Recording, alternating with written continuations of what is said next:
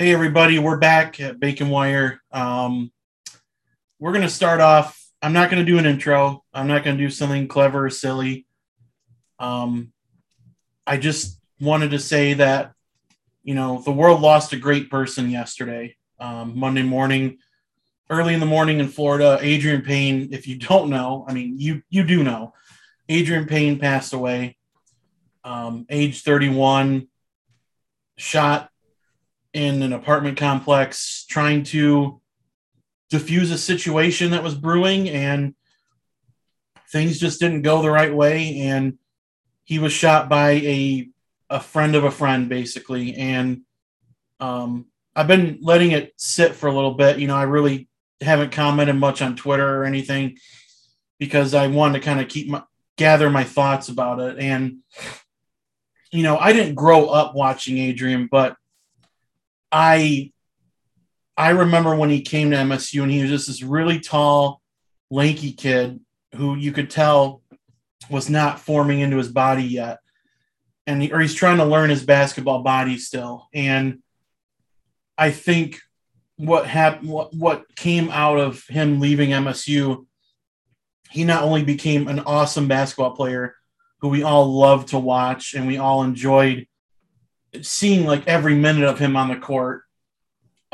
He became a better person. And I think that's a staple of what Tom Izzo does for a lot of young men that come into the Spartan program. And he's a shining example of it, with him and Princess Lacey. I got choked up thinking about it earlier, and I didn't think it hit me this hard, but I'm devastated, and we all are. And I'll let you guys go. I just want to start with, we love you, Adrian, and we miss you, and rest in peace. And it's just gone way, way, way, way, way too soon. Yeah, I mean, it's to lose, anyone going before their time is sad, and it's senseless, and especially the way Adrian died trying to mediate an altercation.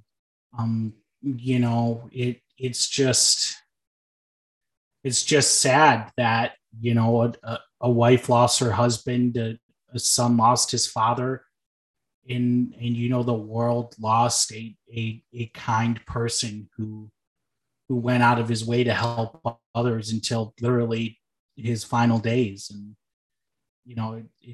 all the stuff he did on the court is well documented, right? I mean, he was a prototypical Tom Izzo guy. He came in raw, a little clunky, needed some time, but he had that dog. He had that Spartan dog in him. And as his career went on, he grew into the player he eventually became, a player who was good enough to be, a lottery pick.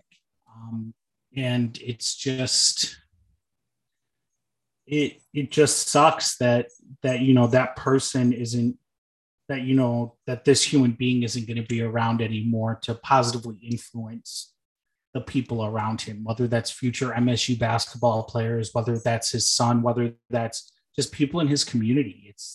It's tragic. And my thoughts are with his family, obviously, and anyone who knew him personally and knew him well.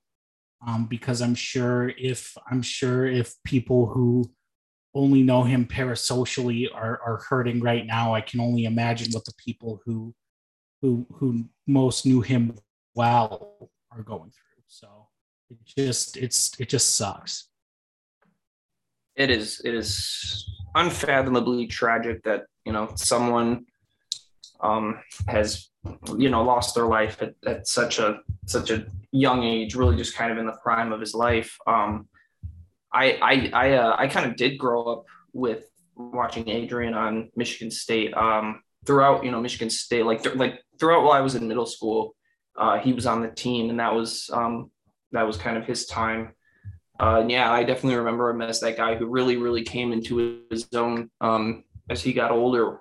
at Michigan State. He was a phenomenal player, but I think what people remember, more about him is not what he did on the court, but the chemistry he had with his teammates, with the coaching staff, just the great energy, the positive energy, the brightness he brought around to everybody. The Princess Lacey story with him a couple of years ago, it's just it's one of the most heartwarming things one of the most heartwarming stories in college basketball that you can remember. It's just so unfortunate that neither of them are with us anymore, and for Adrian Payne to die doing something that he felt was right by trying to stop a domestic situation is all the more tragic. So I mean, and I guess I'll say the same thing. Just thoughts go out to his family and anyone who knew him and loved him, because the world did lose an incredible person.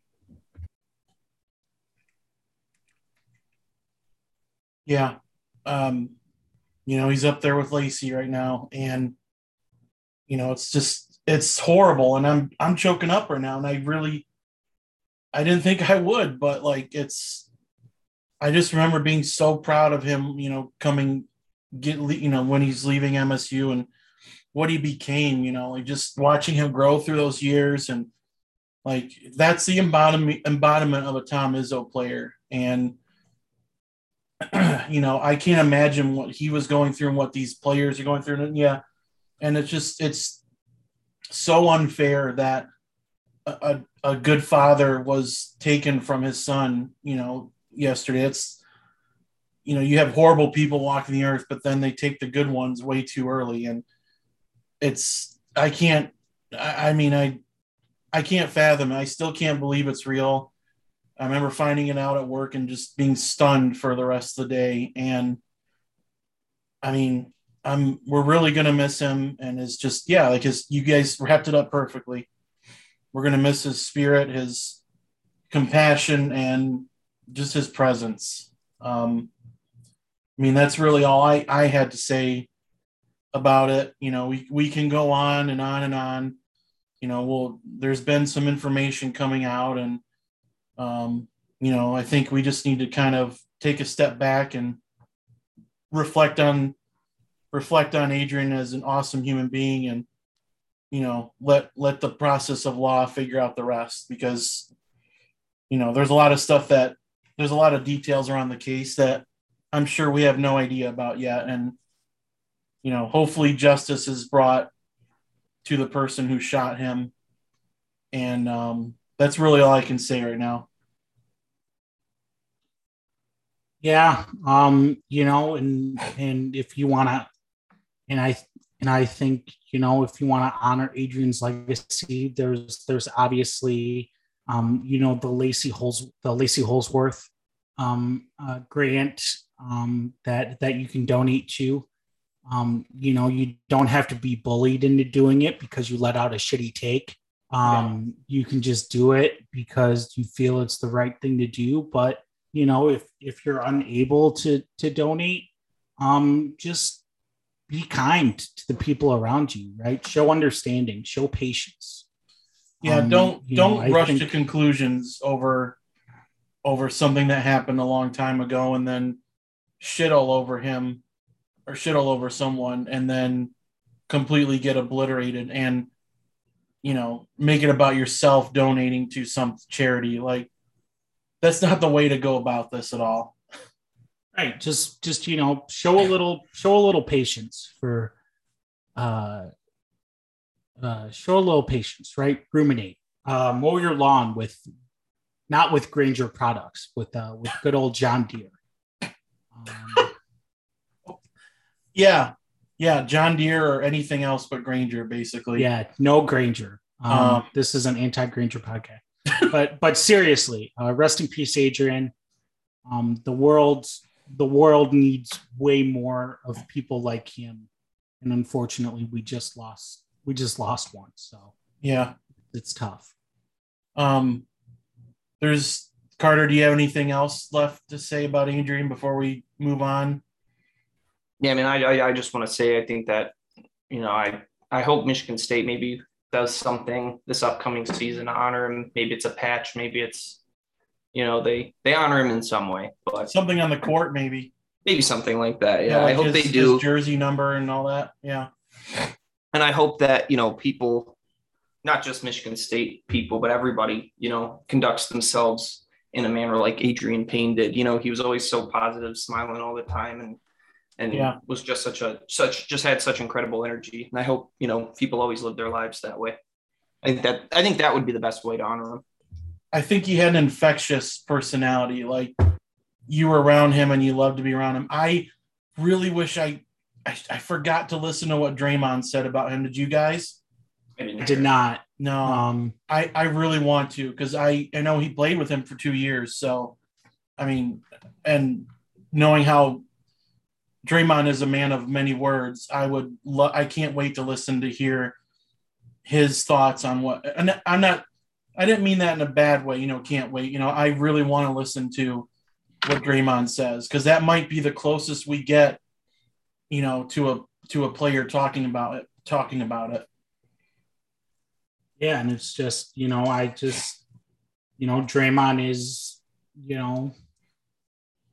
I think I didn't really have this. I don't really have the capacity to listen to it right now. Mm-hmm. But I'm sure, knowing it comes from Draymond, it's well thought out and beautiful and touching, and really gets to the heart of who Adrian was as a person, as a teammate, as a father, as all of these things. Absolutely. So, yeah. Rest in peace, Adrian. We love you, and we'll see you someday. So there's really no good way to transition. We can. What do you guys want to talk about next? I mean, you want to talk basketball or football? Maybe just, I don't know. I'll let you guys pick what's next. I guess. God damn. I feel like it's tough. If we were to edit the pod, I feel like that would be its own separate segment that would go in before the opening of the pod. So I feel like we should do a hard reset. Yeah. Thanks, Spartan Dog 97. When I'm not mowing my lawn with any product that's not a Grainger product, I'm Spartan Dog 97. Boys, we're back. Hard reset time. Yeah. We're gonna talk a little hoops. We're gonna talk maybe a little football. There's not really much on that front other than some visit news. But the main point of business today is Doctor Strange. So yeah, let's get the appetizers out of the way. Carter, first and foremost, congratulations to you, my friend, for graduating from Michigan State University. Thank you, guys. Fellow alumni, welcome to the club. So, and you got a parting gift. You got COVID. Yes, I did. It was worth it to graduate. Super spreader event. Yeah. A couple of my friends got it too. My parents got it. I've seen some people on Michigan State, who said like, "Hey, did anybody else get COVID at graduation?" Yep, I did. It's convenient that Fauci was at Michigan's graduation and there was no COVID outbreak there. I just, that's fitting for Doctor Strange. We're opening our third eyes here today, folks. I get it. I understood that reference. So, yeah, I as if you've been listening to the pod for a long time, Spartan Dog and I kind of, we both had something in common before this pod. We both listened to Lights Camera Barstool, and of course, if you're a Tigers fan, Chris Castellani. I'm just getting this out of the way because it still stuns me. It sickens me, and I'm sorry, Chris, if you do somehow listen to this. It's not a slant against you, but Chris did not like this movie, and I am Yeah, Yeah, I know. see, that's how I much. know. Yeah, yeah. It upsets so many people. Yeah, Chris did not like this movie, and like it just made me appreciate the movie a little bit more, if that makes sense. Like I grew up, with Spider-Man. Sorry, Lucas. I'm sorry to cut you off. My first Sona jumped out for a second. I had to put him back in, but he doesn't usually come out. He usually only comes out at cons. He doesn't usually. To touch on another MCU property, it's starting to bleed over. It's Steven and Mark are kind of meeting each other, except it's SD97 and Fluvers with the Z. I really like this movie. I'm a Sam Raimi fan. Hold on, back up. I thought let's do hoops first. Let's do this hoops recruit. Yeah, sorry. Yeah, I'm all out of sorts right now. I'll let you guys leave the hoop stuff. So, late breaking, I think, a commitment I don't think anyone was really expecting. MSU basketball picked up a recruit for the 2022 class. He comes from, I forgot his name, so I have to look him up real quick. Carson Cooper. First team all white person name. Carson Cooper. Comes to us from the IMG Academy. I believe he was doing IMG's post-grad program. So he'll come in at 19, so he'll be a little older. Coach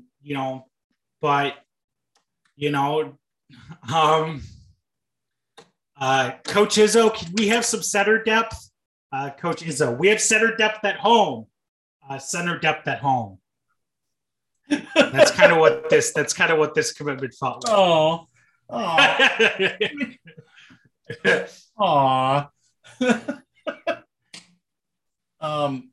Yeah, I don't know much about it. So, at the very worst, a warm body's fine. But, I don't think we're ever going to see Izzo fill all 13 spots like people are craving. No, and I think the 13 spots, and a lot of coaches aren't filling 13 spots anymore. So I don't think that's not rare to MSU basketball and to Tom Izzo. I don't think Cal isn't filling all 13 either, right? Cal's going into the season with 11, I believe. So, there's that as well. So that's something to keep in mind before everyone loses their fucking mind. Filling all 13 spots just isn't economical in the NIL era and in the portal era, because you're going to recruit your ass off to you're going to work your ass off to recruit a kid. And when he gets 6 minutes a game, all he's going to do is go into the portal anyway. So you might as well just carry who you want to be in your rotation and just kind of use walk-ons and just try to get some really talented walk-ons as depth pieces if someone goes down. This is kind of going to be the future of college basketball.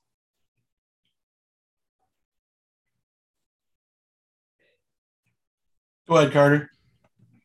All right. Yeah. Well, so Carson Cooper is like a 7-footer. I don't think he's really filled himself out yet. He's still, kind of one of those tall and thin guys, but I think you can see in the frame that he has the potential to fill himself out. This was really like a take a flyer on the kid and then see what he potentially could be, because he's going to come in and he's going to redshirt his first year, so he won't play. He'll be a practice body, but maybe potentially could be a player in the next couple of years or so. I saw a couple of recruiting people say it was a sneaky good pickup for Michigan State. Kid's pretty decently athletic. He's got a little bit of a pick and pop game, can shoot it a little bit. He has a decent form. So, that's kind of what he is as a prospect. Not much. They kind of are just casting a line out on him and seeing if he can become something. And with that, I see, what SD is saying, in terms of, not filling all the spots. That makes sense because you kind of want to like with Izzo, the last couple of years we've questioned like what are the rotations that he's throwing out there, and not filling all those spots kind of allows him and the staff to kind of tighten up that rotation and figure out who your guys are. So I think that they'll do that a little bit earlier on now. So I guess, that's kind of like a gray area, like a positive thing that comes from not filling those spots, I guess, if I'm hedging.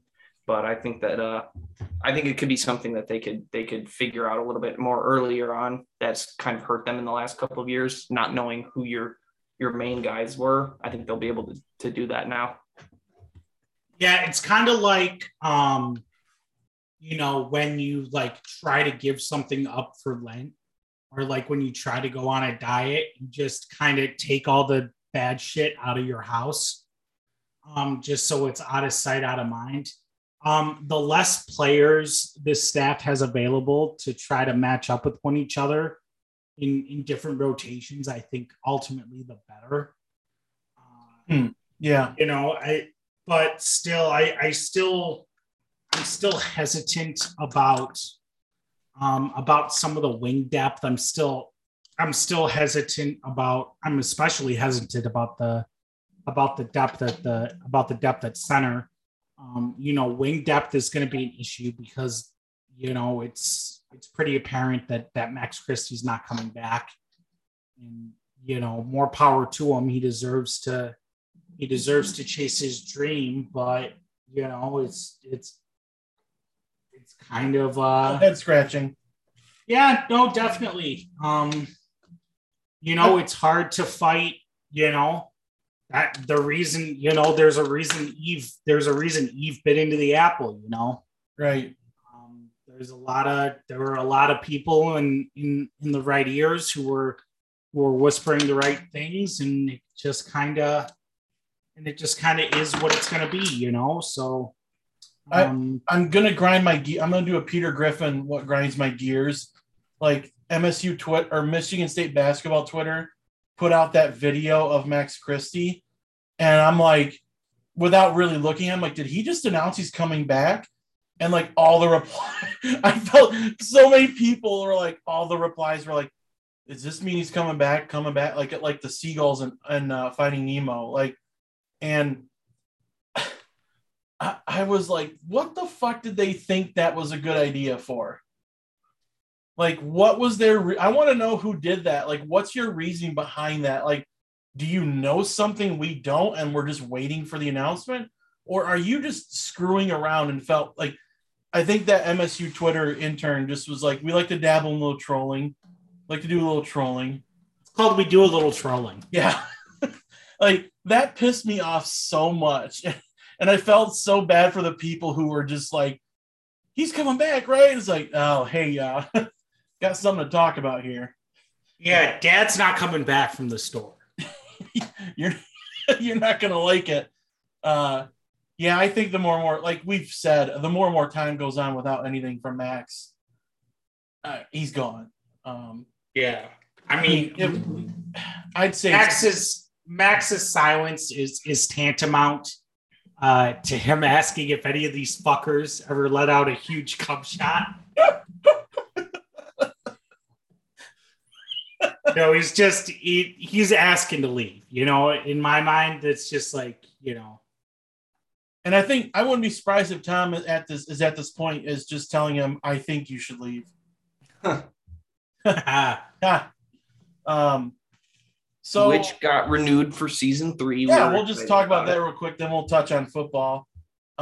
Great news. The deal went through. Yeah, Netflix renewed I Think You Should Leave for season 3, which I think we knew was a no-brainer, right? Like, I mean, triples is safest. Triples is best. Triples is the safest. I think it was a no shit decision from Netflix, but they make some really dumb decisions. So at one point I'm like, they might just be like, we don't want to do this again. But I think like it's such a viral and meme upon meme of show that you have to keep this going as long as a decent amount of people are watching to recuperate some budget back. Yeah, and I think you should leave Occupy's rare territory with SpongeBob, where like literally almost every single frame can be used as a meme in a different context. Yeah. I mean, it's like I think you should leave in SpongeBob. Yeah. Like the two shows where like you see a new meme from that show almost every week. Right. And it's like it's good. It's like the most random shit. And it's like this is, the more of that we get, I think the better. Like the only reason I'm still on Facebook is for the I think you should leave meme group. Like it is so funny. Like so many creative people, but just like the dumbest shit captions too. Like that and the It's Always Sunny posting and the Seinfeld meme posting. Like that's the only reason I'm still on Facebook. Yeah, and I don't know if anyone's a huge Father of the Bride stan. They're remaking Father of the Bride, the Steve Martin classic that I believe had a sequel. Andy Garcia is the Father of the Bride, but if you watch the trailer, guess who shows up? Our boy Ruben Rabasa. Stinky. Yeah, the steering wheel guy. A steering wheel that doesn't fall off.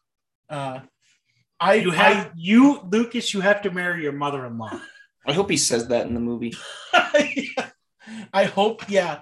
They should this movie's probably going to suck, but they should just like go hardcore. Like it'd be great if Ruben Rabasa was like the star of it and they just put Andy Garcia on the poster.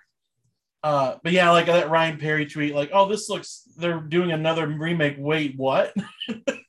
You see him in the trailer. I'm like, okay, I'm going to watch just to see him.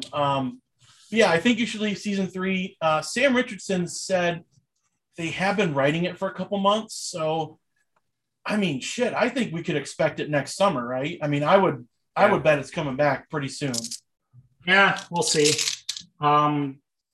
So football time. Yeah. It's kind of, I feel like whenever we touch on football during the off season, it's, and I'm only busting this reference out because I saw this episode on Comedy Central yesterday when I was working from home. It's like the Super School News, like the celebrity watch with Butters. No celebrities yet, Eric.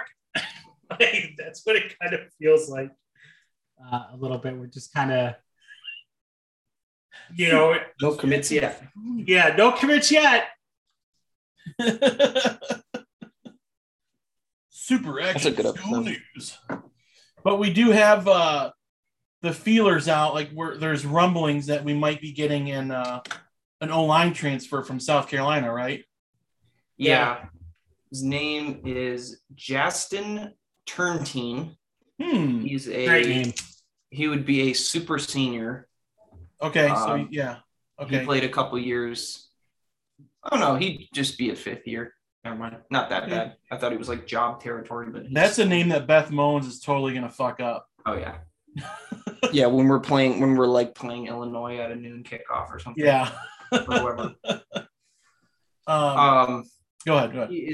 He is massive. This guy's 6'7", 342. Whoa. God damn. That's a unit of a man. Big old tuna can. He started 10 games at South Carolina last year, and I'm never opposed to taking a transfer from the SEC level. No, especially if at the very least he provides depth behind Spencer Brown. If that's at least what he does, that's fantastic. If he ends up starting over Spencer Brown, then you have an SEC quality type of starting player at your right tackle spot, and especially with how big he is, we need that on the offensive line. We need big guys who won't get blown by, because the season kind of depends on how well they can run the ball, how they can keep Peyton Thorne upright. Yeah. So yeah, I mean, this would be a big transfer if they can land him. They just offered him a couple days ago or like a week ago or so. So hopefully they can close the deal on him. Yeah, and I think the Mel Tucker portal philosophy is kind of for some position groups. I think he looks at it as a win-win scenario, right? If he comes in and he's not that great, you have depth. You have a depth piece that can maybe continue to grow a little bit. And if you need him in a pinch, you can use him, and he's not going to be a disaster. Right. But if he goes out there and he's better than anyone expects, then, this is kind of not a great comparison because, the old line doesn't exactly get as much shine as running back, but you have a Kenneth Walker situation where you have a difference maker, right? So I love that, I do think that O-line depth is an issue. And like I like to say here from time to time on the pod, I'm a drunk asshole. So if I know it's an issue, then the staff probably knows it's an issue. That's kind of, I'm glad that they're still trying to shore up the O-line room, get some extra bodies for Cap to scream juice at. And we'll just, and again, right, if he's not that great, then fine. He can be a depth piece for Spencer Brown if he gets hurt. And if he beats Spencer Brown out, then that means he's pretty fucking good. So it's kind of a win-win. Yeah. Well said, you two. I haven't paid attention. I need to bone up on my Spartan football over the next couple days. He can't hurt. I think that's a short summary. He can't hurt one or another, and I agree with Carter. Never hurts to bring an SEC tackle in, especially South Carolina. I mean, that's not like they haven't had the best run lately, but like still an SEC tackle. So I'm not going to complain. He's a big fella. Yeah, he's a big fella. Probably one of the little buff boys back in the day. He was. I mean, he was goosed. They were wearing goose suits. Yeah, so. he's wearing a bit of a goose suit. Looking at the offensive line right now, the guys who are on the starting line are not bad at all. That's the thing. But if just one of them goes down, like everything will fall apart. And I mean, I think that's kind of the idea there. Like Horst is a fine left tackle. I know he had a rough Michigan game, but I think outside of that, he was good throughout the season. Matt Carrick is experienced. Samac was a lot better, I think, than Matt Allen when he got snaps. Then you have J.D. Duplain, who is just like one of the best linemen, just period, in the Big Ten. And then there's Spencer Brown, who I believe in decently enough, but I mean, he's going to have to show it. And I mean, I think the right tackle spot is probably where they need to add that talent, I think, at the most level. We'll see. I think we can get him. I really think we will. Gotta have faith in Coach Tucker. Yep. We need to reclaim can't cuck the tuck from the Fox News crowd. We need to figure out a way. We need to deep fake Tucker's wife getting deep dicked. Oh no. Deep fake Tucker watching from a corner. Just so we can deep fake it if someone just leaks the video. Yeah, that's true. That probably has happened. Shout out to Jerry Falwell. So you want to talk Doctor Strange? Yeah, I mean, this is going to be the meat and potatoes of the podcast. Yeah. Movie Wire begins now. If you're not interested, or if you haven't seen it yet, we're just going to spoil the fuck out of it.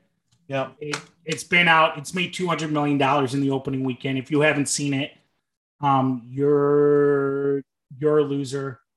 Get a life. Get out. Yeah, you can get out. Yeah. Get him the hell out. Yeah, you know what? Pull the plug. I'm done. We'll see you next week. Yeah, I really like this movie. I thought it was really well done, and I just want to say welcome back, Sam Raimi. I know he's made some movies, but this is him back in the blockbuster limelight, and I mean he hasn't missed a beat. And I think this was a combination of Marvel needing their Marvel stuff, but for the most part, they let Sam Raimi kind of do whatever he wanted to a point. And I think that's a further testament to how the Hat Man, Kevin Feige, handles the MCU. Like the established directors, he lets them get really fucking weird or really extreme with things. And it's like when Sam Raimi's asked to direct this movie, it's not like you're going to go, okay, stick with the script. Any ideas you have, we need to like triple, quadruple, 5 times over approve. And they let him cook with some of this stuff. Like this felt like he kind of made a quasi Evil Dead 4 and like a Doctor Strange movie. And I thought it was fucking phenomenal. The runtime was great. I'm glad it was a shorter runtime because it seemed like it was just like the opening scene, pedal to metal, balls to the wall, we're going for it. Like, and it really didn't let up. And that's what I liked about it. There was really no lull.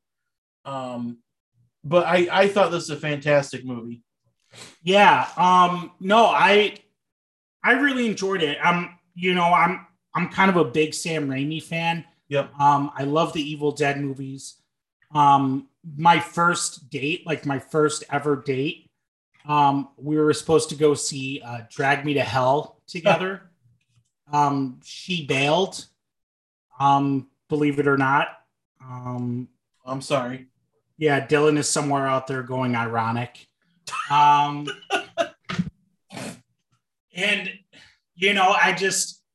I think what Sam Raimi does is super inventive, right? Like, I think it's rare that you get a guy who's as talented as Sam Raimi. Spartan Dog, by the way. Yeah. Sam Raimi, Spartan Dog. 3 semesters. So I think it's safe to claim him. We claim him, absolutely. Yeah. I think it's rare to kind of have a director of Sam Raimi's caliber who doesn't take themselves very seriously, right? Like I don't think Scorsese. Like I don't think Scorsese or Tarantino or any of these guys or any of like or even guys in Sam Raimi's like Tarantino or Wes Anderson, Paul Thomas Anderson, right? They're not gonna be able to like to kind of do this tongue-in-cheek stuff to Raimi's expertise. And that's what I think I like most about it. Yeah. It is just that it's, it is a full out comic book movie, right? I brought this up in the chat, but if you read comic books, you'll know, I brought this up in a chat with some friends. You'll know this if you read comic books. Comic books will reference things that are happening or have happened in other comic books. And there will be like a yellow box in the upper corner of the panel. Yeah. And it'll give you the name and issue number if you want to go back and get more context. Mm-hmm. And that's something I felt like they were able to do really well. Both kind of like the yellow box, I call it, thing, and like the merging of styles. Right? Like America Chavez feels like she's from a different universe, right? Because she is. The way she operates, even the way her powers look, right? Even the way her powers manifest look so much different than anything else in the MCU. And I love that touch, right? Because it's such a big thing in the comics, right? To see how different characters kind of mash their styles together. A great example of this is whenever Thor in the comics is on Earth, his speech bubble, like the text in his speech bubble, changes to like this like script text. So he's like kind of speaking like in a different accent almost than the other like people in the panel with him. That's something I love when comics do, is merge styles and kind of go, this is what it is. But if you want more context, here's what you can go check out. Right. And my favorite thing about this movie is they wasted no time making Wanda the villain. Maybe 10 minutes, if that. Yeah, I really love that they didn't do like maybe it's a Wanda variant red herring. Or it's Mephisto. Yeah, or like Mephisto. No. From the jump, it's Wanda, and she's coming to fuck shit up. That's one thing I really love is that they didn't really play around with the idea of like Wanda was under the influence, but it was her decision to go under that influence, right? Right. So that's the thing I love most about the movie is that it doesn't waste any time, right? It's you're here because you want to see Doctor Strange shit, you want to see some Sam Raimi flourishes, and you want to get the fuck out and enjoy the rest of your night. Right. And a lot of people don't, and I have seen like a lot of people do not like this movie. Like I'm a part of a Facebook group for the Watch podcast. It's a Ringer podcast. A lot of people in that Facebook group fucking hate this movie. Straight up, someone said it was worse than Morbius, which is just not fucking true. You cannot like this movie. You can recognize that like Sam Raimi is not your kind of director, right? Sam Raimi is my kind of director. So like, I kind of like, I was going to be inclined to like this movie a little more than most, I think anyway. Yeah. But to like fucking say this movie's worse than Morbius, you have to be, I'm sorry, you have to be fucking, you have to be high. There's no way you can make that argument in good faith. I can't. This is not the worst MCU movie. It's not even close. The main complaint, I'm going to go on a rant because Carter's eating and he's on mute. So, Carter, you can continue to eat. I'm going to run ISO a little bit. Lucas, feel free to jump in whenever. All right, I'm hanging out. The thing that pisses me off the most about people who criticize the MCU is that they complain that it's cookie cutter, right? And to a certain extent, I agree with that. It is, right? Yes. A lot of the MCU stuff, it's formulaic. It kind of has the same 3-act structure, but that's just it's the fucking hero's journey. Like, what the fuck do you want them to do? And it works. Right? And it works. Like there's a reason why every high grossing movie is based on that structure, right? So whatever. Yeah, it's a little samey, right? Everything feels a little rubbery because of all the non-union VFX they do, right? I get that. But in even the stuff that people claim is different, right? The Guardians movies, Ragnarok, right? Those really aren't that different. They just have a different color palette.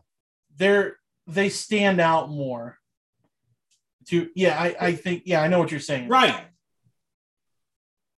They pop more. Yeah. Right? There's no fundamental difference between Guardians 2 and Iron Man 3. It's pretty much, when you boil it down, it's pretty much the same thing. Okay? One just has a different color palette. So to get a movie where they're finally going to let a director with a defined sense of style do his own thing for the majority of the movie and defy expectations and make a tight movie, because that's their other complaint. Every movie is way too fucking long. Yeah. Finally get a movie that's 2 hours, right? In and out. You get some elements of something you've never seen before. The MCU is never going to go rated R. They might, now that China is like trying to freeze out the American box office.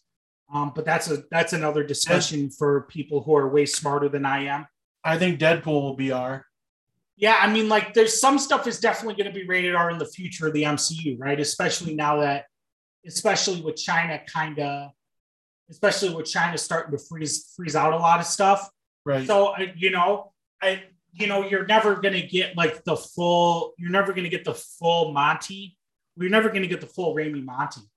But I enjoyed the fucking hell out of this movie. And I loved it. I thought the story was well paced. I liked the story it was telling.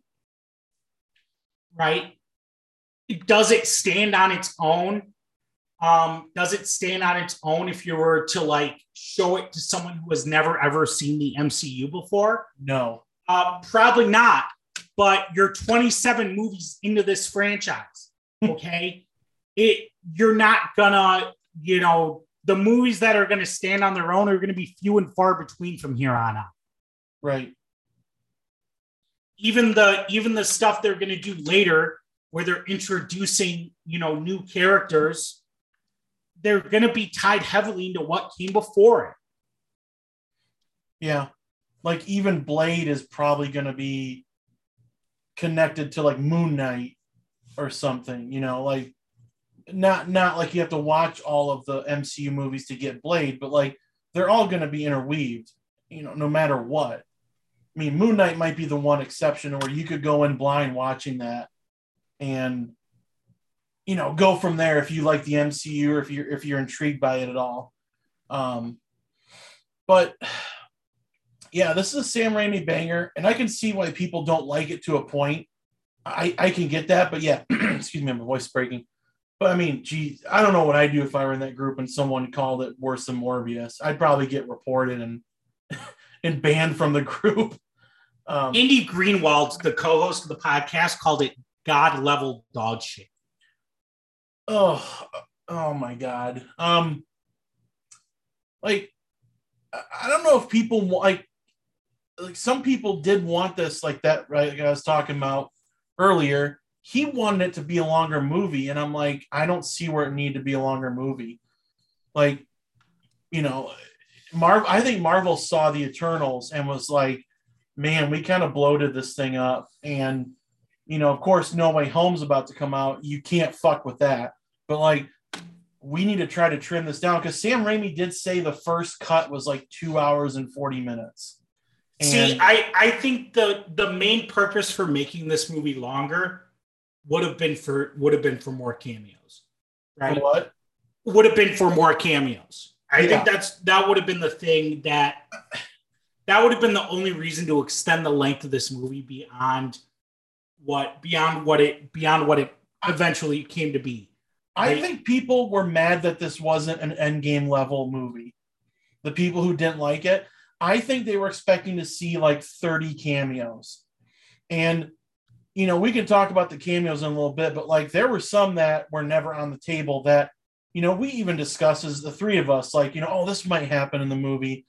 And then, once we got closer to it, we kind of went into shutdown mode. But like, I think people were, I don't know how you can get misguided by it, but I think people thought this was like, oh man, it's been 3 years since Endgame. We need our fix. We need our fix of a big spectacle. And this was very confined to a point of Doctor Strange trying to help, but also stop Wanda from ruining a bunch of universes. And it didn't really go well, but I thought this movie was great. I mean, the 2 hours long, great. I didn't have to go pee once, sat right through it. I was very proud of myself. Sam Raimi is a god. Like I don't think he's ever made a terrible movie. And Spider-Man 3, I'm going to piss people off. It is a fine movie. It's not great, but it is a fine movie.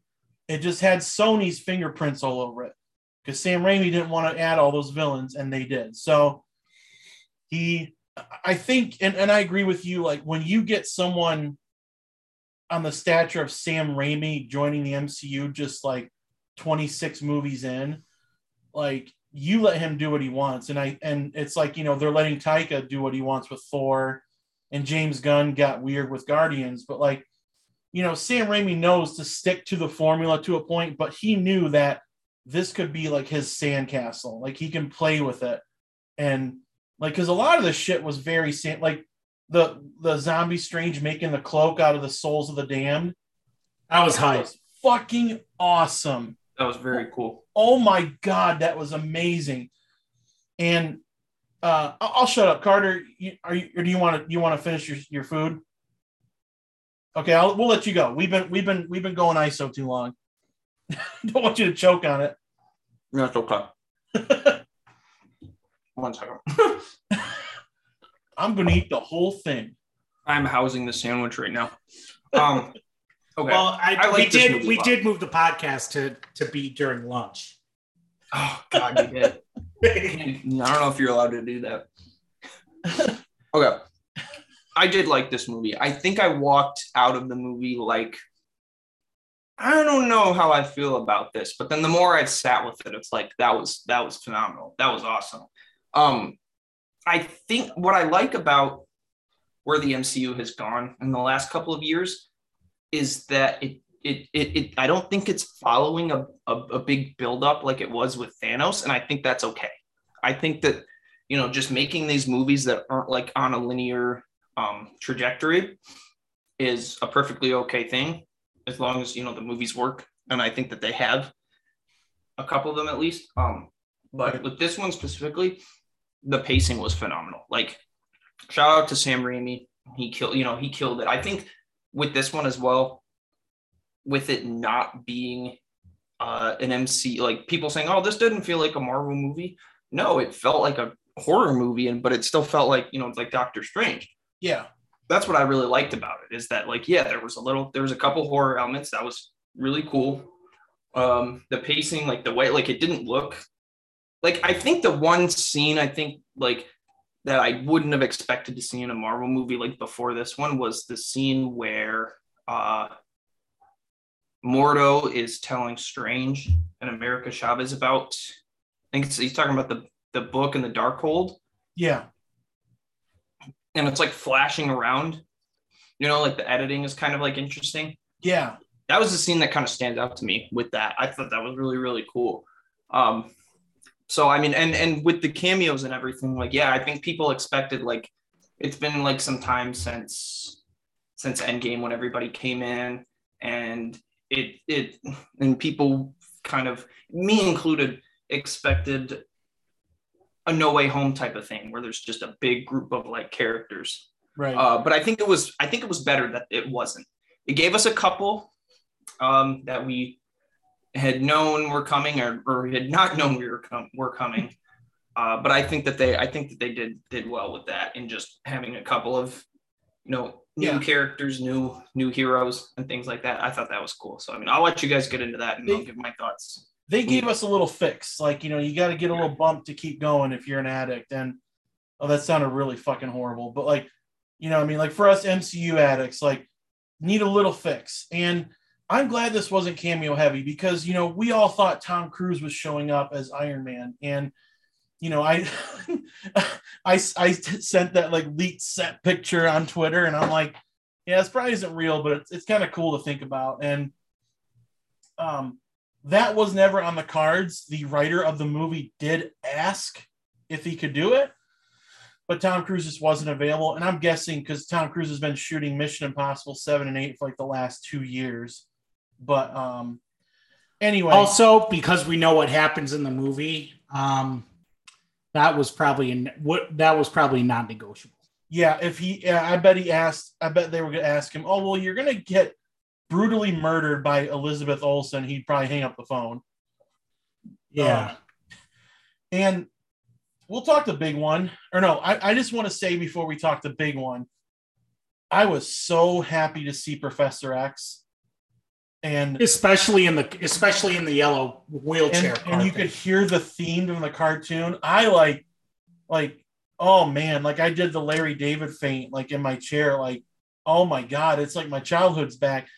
And then he gets murdered for the third time. Yeah. In 16 years.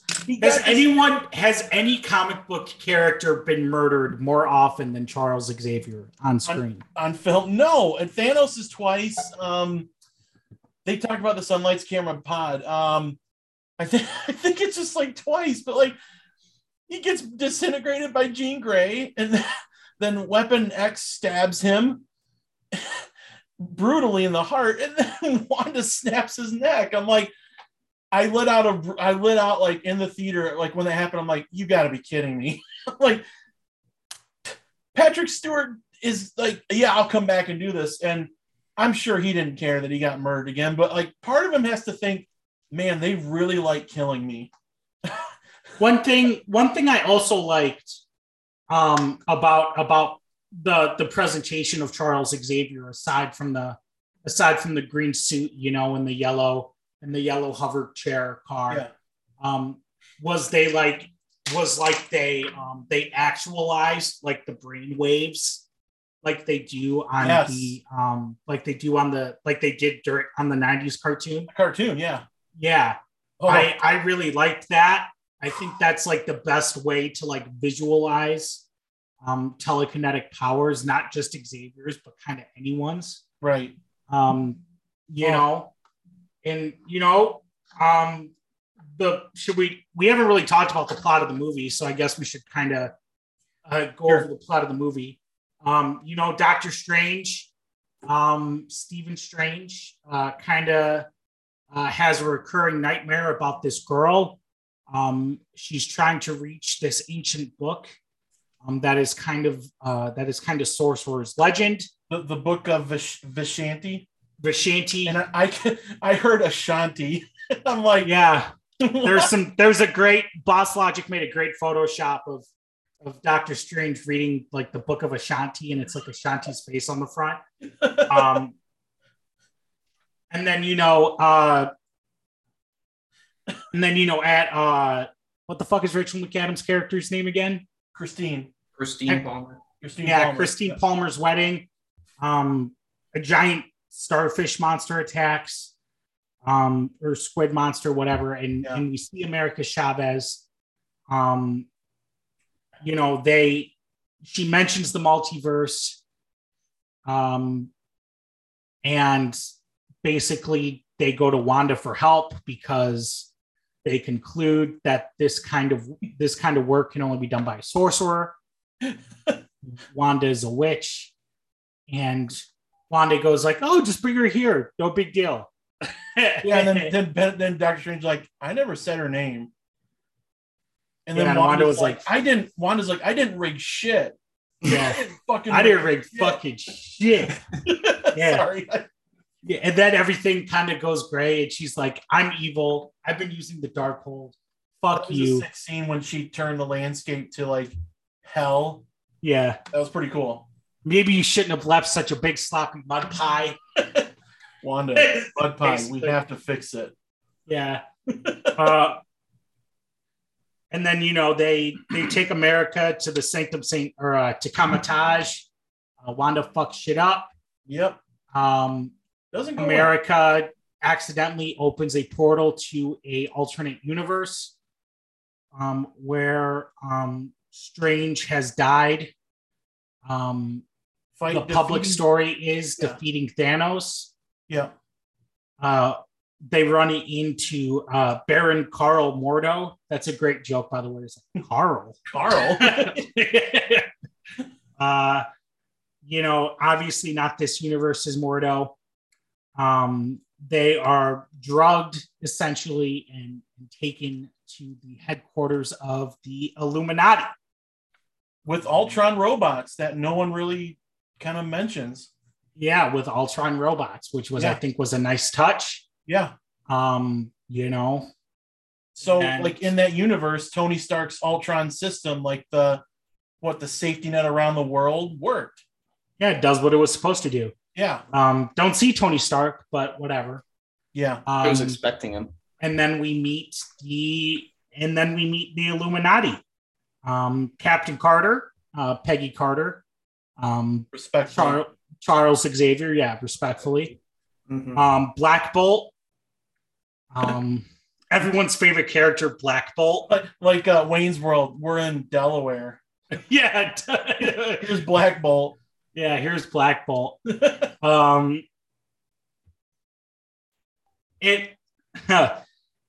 then the Lashana Lynch is Captain Marvel. She was good.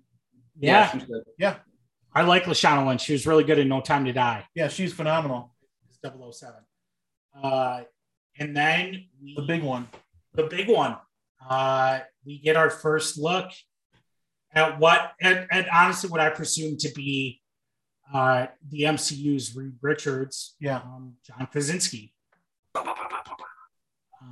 The one time that a fan casting comes true after years of demand. Let me say, I was floored. I sat in there for probably a good 10, 15 minutes. Like, I cannot believe they did it. Dude, I cannot believe they actually did it. Okay. The smartest, okay, Carl, I'm just going to call him Carl. Like on Yes Man. Can I call you Carl? Carl, this is funny. Carl like says, the smartest man alive, Reed Richards. And then 5 minutes later, hey, Wanda, look. This is how he needs his mouth to kill you. Don't make him close his mouth. And then she's like, oh, thanks, dude. And like probably one of the most gruesome MCU deaths, I'd say. Yeah, well, I think I don't think that was like stupidity as much as it was arrogance. True. Yeah, they in the comics. In the comics, you know, one of the defining characteristics of Reed Richards, especially as the Fantastic Four get more established, he's pretty fucking arrogant. Yeah. And you know, this is something I think that's something I think that scene nailed really well is like, yeah, these motherfuckers defeated Thanos. Like, why wouldn't they?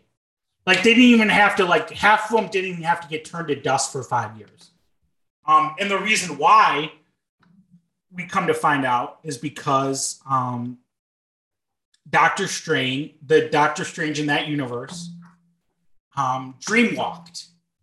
And dreamwalking, dreams in the MCU, I guess, are like your sneak peek into alternate universes. Yeah. So, you know, if you have a wet dream, that just means a variant of you is getting laid and you're not. Loser. I really like that line that Sinister Strange said to him. You know that dream where you're falling off a building? Yeah, that was probably me. Yeah, that was good. Yeah, that was sick. Go ahead. Yeah. And dream walking is where sorcerers or witches use the power of the Darkhold to possess the bodies of themselves in other universes. And Wanda does that and just mows down the Illuminati. Turns good old Reed Richards into a bowl of spaghetti. Yeah. like instantly. Like I love that how like he like goes up to her and he's like, my move is to stretch. It's kind of like a Pokemon battle. where you would battle your little brother and you would have Mewtwo and he would have like he would have like a level 8 Zigzagoon. Just wreck shit. Yeah. I get the Illuminati are very cocky. Yeah, good point. But I just thought it was funny how I'm like the smartest man alive who can think every situation through, just like totally fucked up right there. And like the one shot they had to kill her, if they just told him to yell at her right away, they might have figured it out. But like, well, I think part of it also was they were trying to talk her off the ledge. They were trying to reason with her because she was in possession. She was in possession of another Wanda's body, right? Right. So that wouldn't have. I mean, that would have cut off Wanda to their universe, but that wouldn't. True. That wouldn't have stopped her. But I think, all right. Like, do we want to finish the movie? Because I have some thoughts on the Fantastic Four. Let's finish the movie. Yeah. So, you know, Strange, when Strange is brought in the Illuminati, he goes on trial. And they essentially tell him that Strange, in their universe, used the Darkhold to dreamwalk. to find a universe where they had won. And in doing so, he caused an incursion, which is where two universes collide with each other. And basically, two universes were essentially destroyed. And for that, Strange accepts his fate and is literally atomized by Black Bolt. Yeah, he's just straight up executed. For what he had done. And at the Strange, America opens a portal. Strange gets sucked into a universe where an incursion had already occurred with Christine.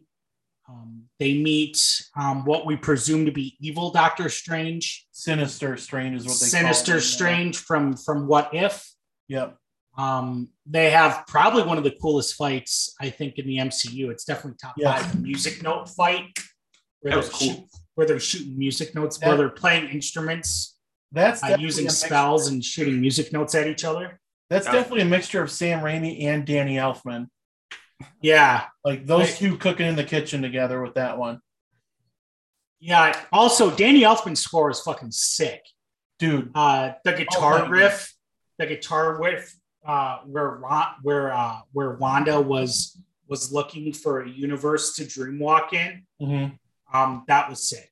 Yeah. Anyways, Strange gets the Darkhold, takes possession of the body of the Strange that America brought with her. I think he was called Defender Strange. Yeah, Defender Strange, whatever. Yes. I don't really care about the label on the toy. Okay, I'm just trying to... Yeah. The souls of the damned are like, hey, what the fuck are you doing? This is a no-no. Fuck you. They start fighting her. We get the Sam Raimi first person view of a woman screaming into a camera fighting a monster. Yep. That's a staple. Yep. Gotta have it. It's basically like Tarantino showing feet. It's got to be there. Oh, Tarantino would have loved the Wanda walking around the Illuminati headquarters. Oh yeah. Oh man. We wouldn't have seen any murders. They just would have been her feet. Yeah. We just would have heard Reed Richards' head popping. Oh. And then Strange gives America a pep talk, which honestly I thought was one of the corniest parts of the movie. Yeah, it was like America, you have to believe in yourself. Kick this witch's ass. It kind of sounded like a fake South Park speech. Randy, I was thinking of Bat Dad. Yeah. Get up, you bum. Yeah, whereas like, you have to believe in yourself, America. Yeah. All right, man. Strange is like, I learned something today. Yes. Yeah. That's how Strange would. He took possession of a dead body, made a cloak, made Clokey out of demons, floated up to like this tomb that was made for Wanda, and just went, you know what, guys? I learned something today. Dreamwalking is wrong. You can't always get what you want. And that, so yeah. So Wanda goes back into Universe 838. The kids are obviously, Billy and Tommy are obviously fucking freaked out.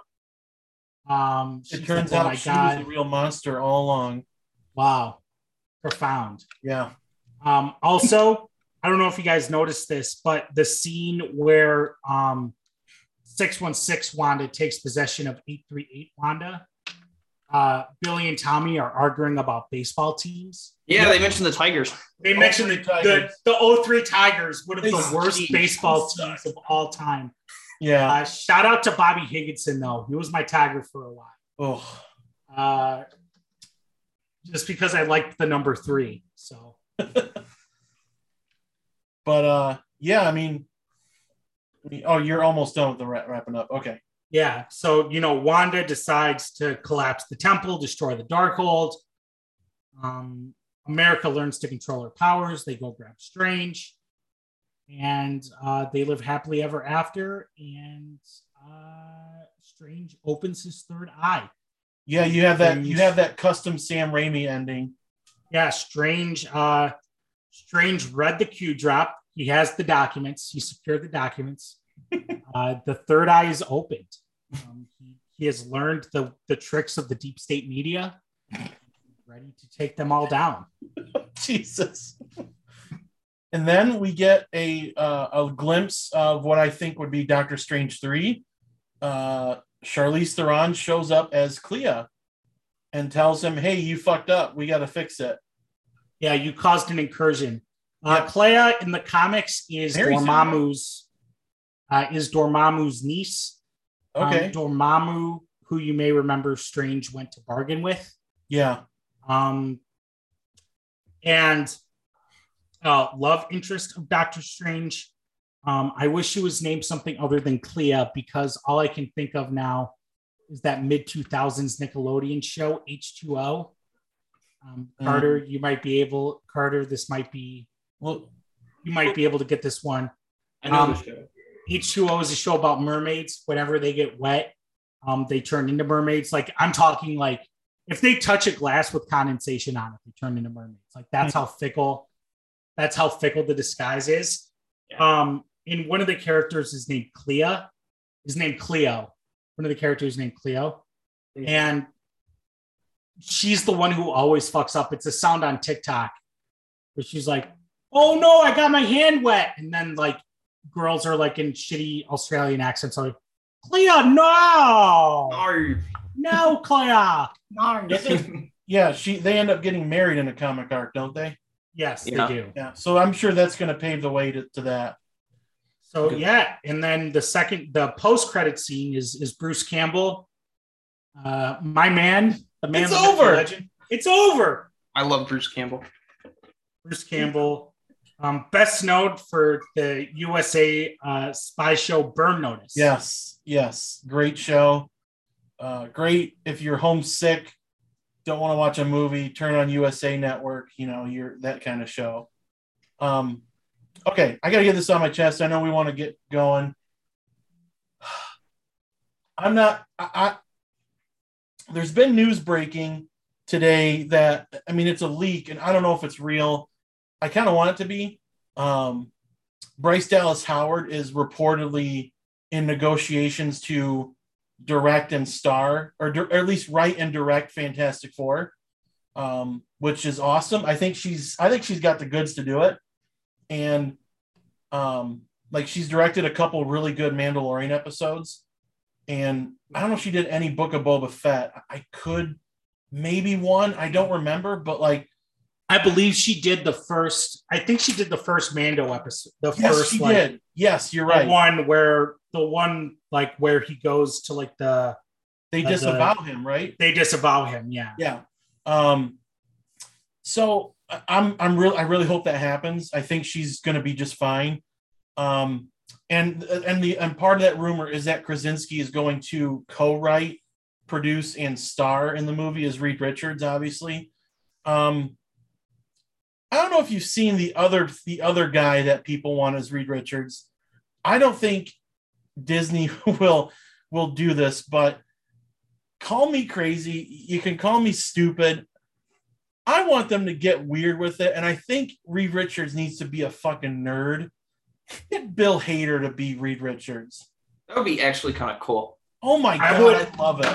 I would love that. There would be outrage, but it would be awesome, actually. It would be like Heath Ledger being cast as the Joker. People hated it, but Bill Hader can act. Yes, he can.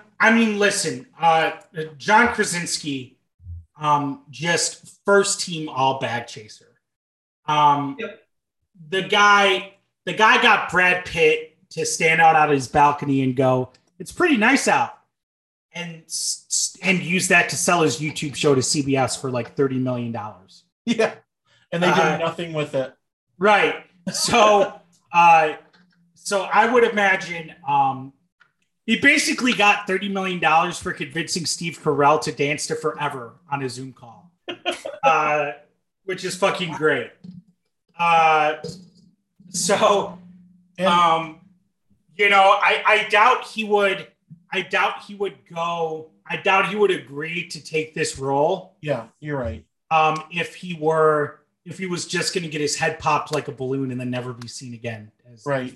I would think it would be I would imagine it would be a longer term commitment, especially because now that Jack Ryan has been canceled by Amazon. Well, and he said he wants to do a Marvel movie, and I just think it lines up too well. I don't know if he is going to direct it. I could see if Bryce Dallas Howard says no, then they just ask him to do it.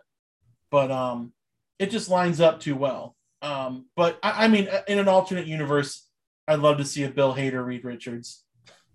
I just thought about that, and I'm like, that could be pretty fucking good. But I mean, I don't know if Emily Blunt's going to be Invisible Woman. I mean, she said she doesn't like Marvel movies. But I mean, when you're fucking Jungle Cruise, how different is Jungle Cruise from an MCU movie? When you get that big fat ass Disney salary from your husband. Yeah, listen, the Disney bag is undefeated. No, like when you see John get like a $25 million deal, or $35-40 million deal to write and direct and star in Fantastic Four, you're like, hey, is there a role for me in this?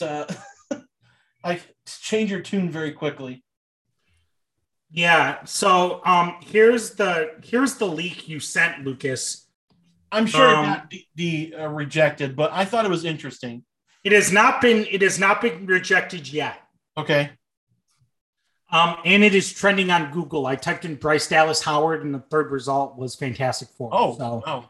It's picking up steam.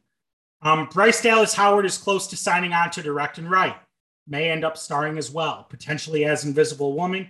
But I heard the Thing's love interest is another possibility. The Thing's love interest is Alicia. She's blind. That's basically her character. She's the Thing's love interest, and she's blind. That's right. John Krasinski is going to reprise Mr. Fantastic. He is set to star, executive produce, and write. May have a similar deal to Oscar Isaac, where he will sign one project at a time. The good old fashioned NBA second year player option contract. That one's for you, Carter. A 3-year deal, second year player option. The LeBron 1-1. Yeah, the LeBron 1-1.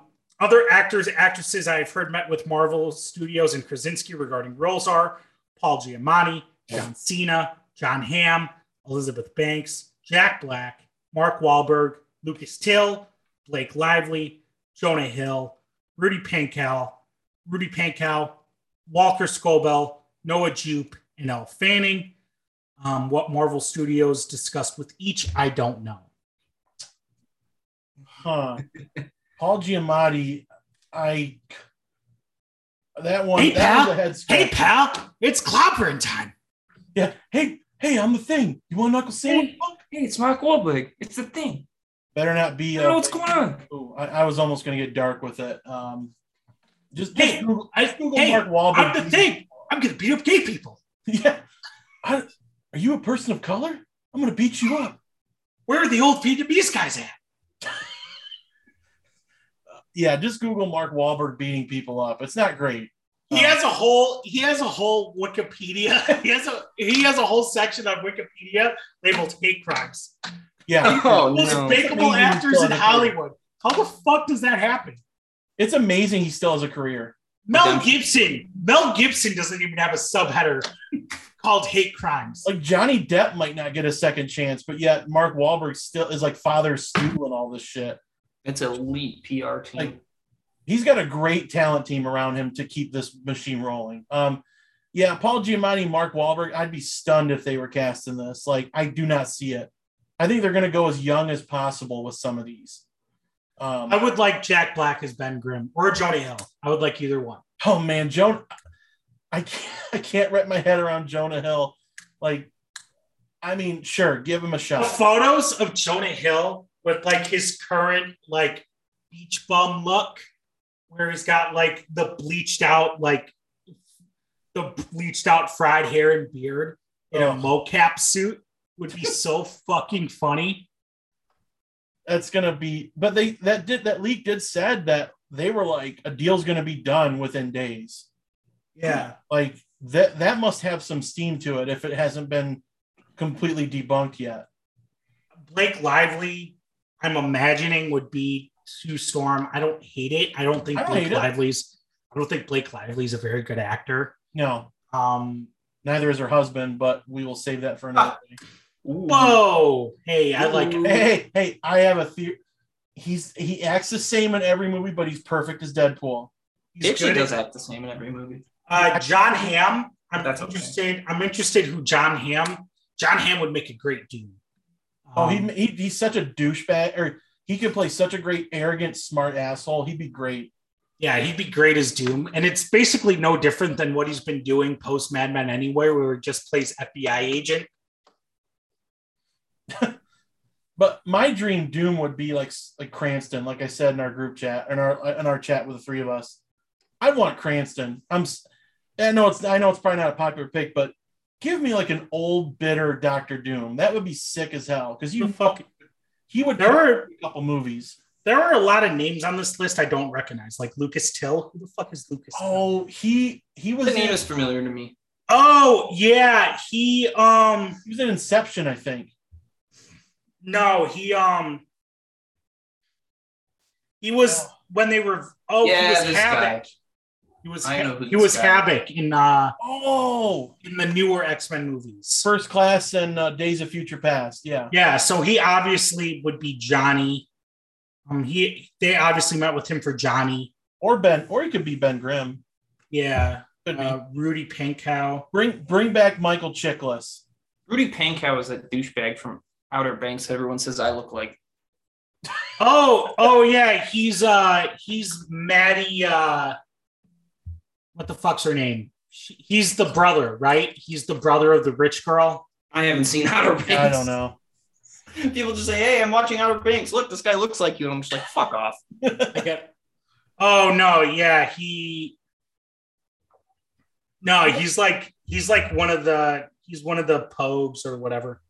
Casting has been underway for Fantastic Four for a couple months, so yeah. Rudy Pankow, Walker Scobell. I wouldn't be surprised if they announced Bryce Dallas Howard and then like maybe announce the full cast because they're going to start filming, next year. And shit, Mahershala Ali announced himself as Blade 3 years ago. Yeah, and it sounds like Patrick and Valeria are going to be in it too because like Walker Scobell, Noah Jupe. I don't see it, Carter. I kind of see it a little bit.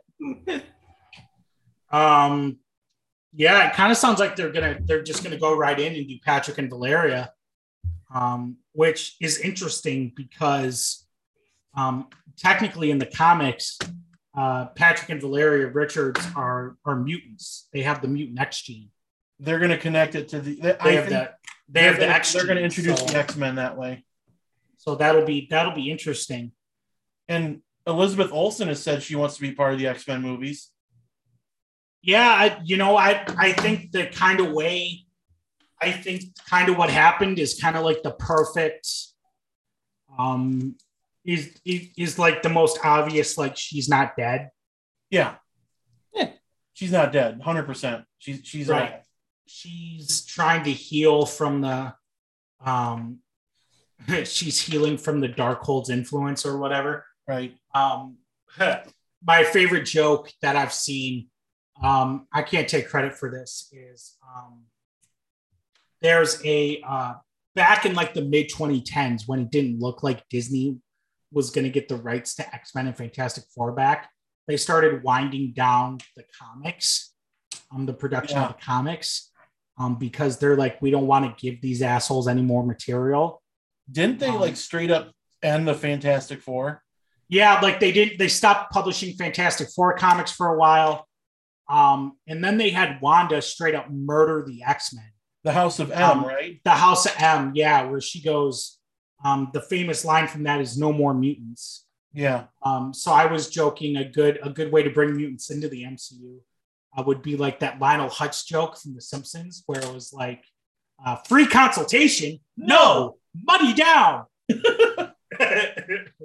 Like, no, more mutants. Yeah, I think Fantastic Four is going to pave the way for the X-Men, and unless they all of a sudden out of nowhere sneakily say, "Hey, Deadpool 3 is going to start shooting any day," I don't know. It's going to be a lot of fun.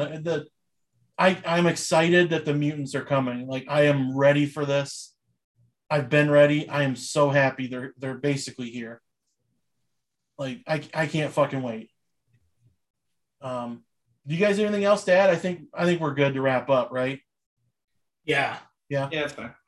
We good? Yep. Yeah.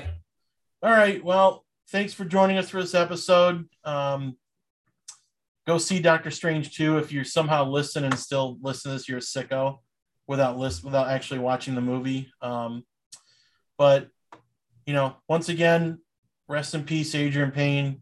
Love you and miss you. Gone incredibly too soon. But for everyone out there, fellas, let's have a good night and go green. Go white. White. Don't buy Granger products.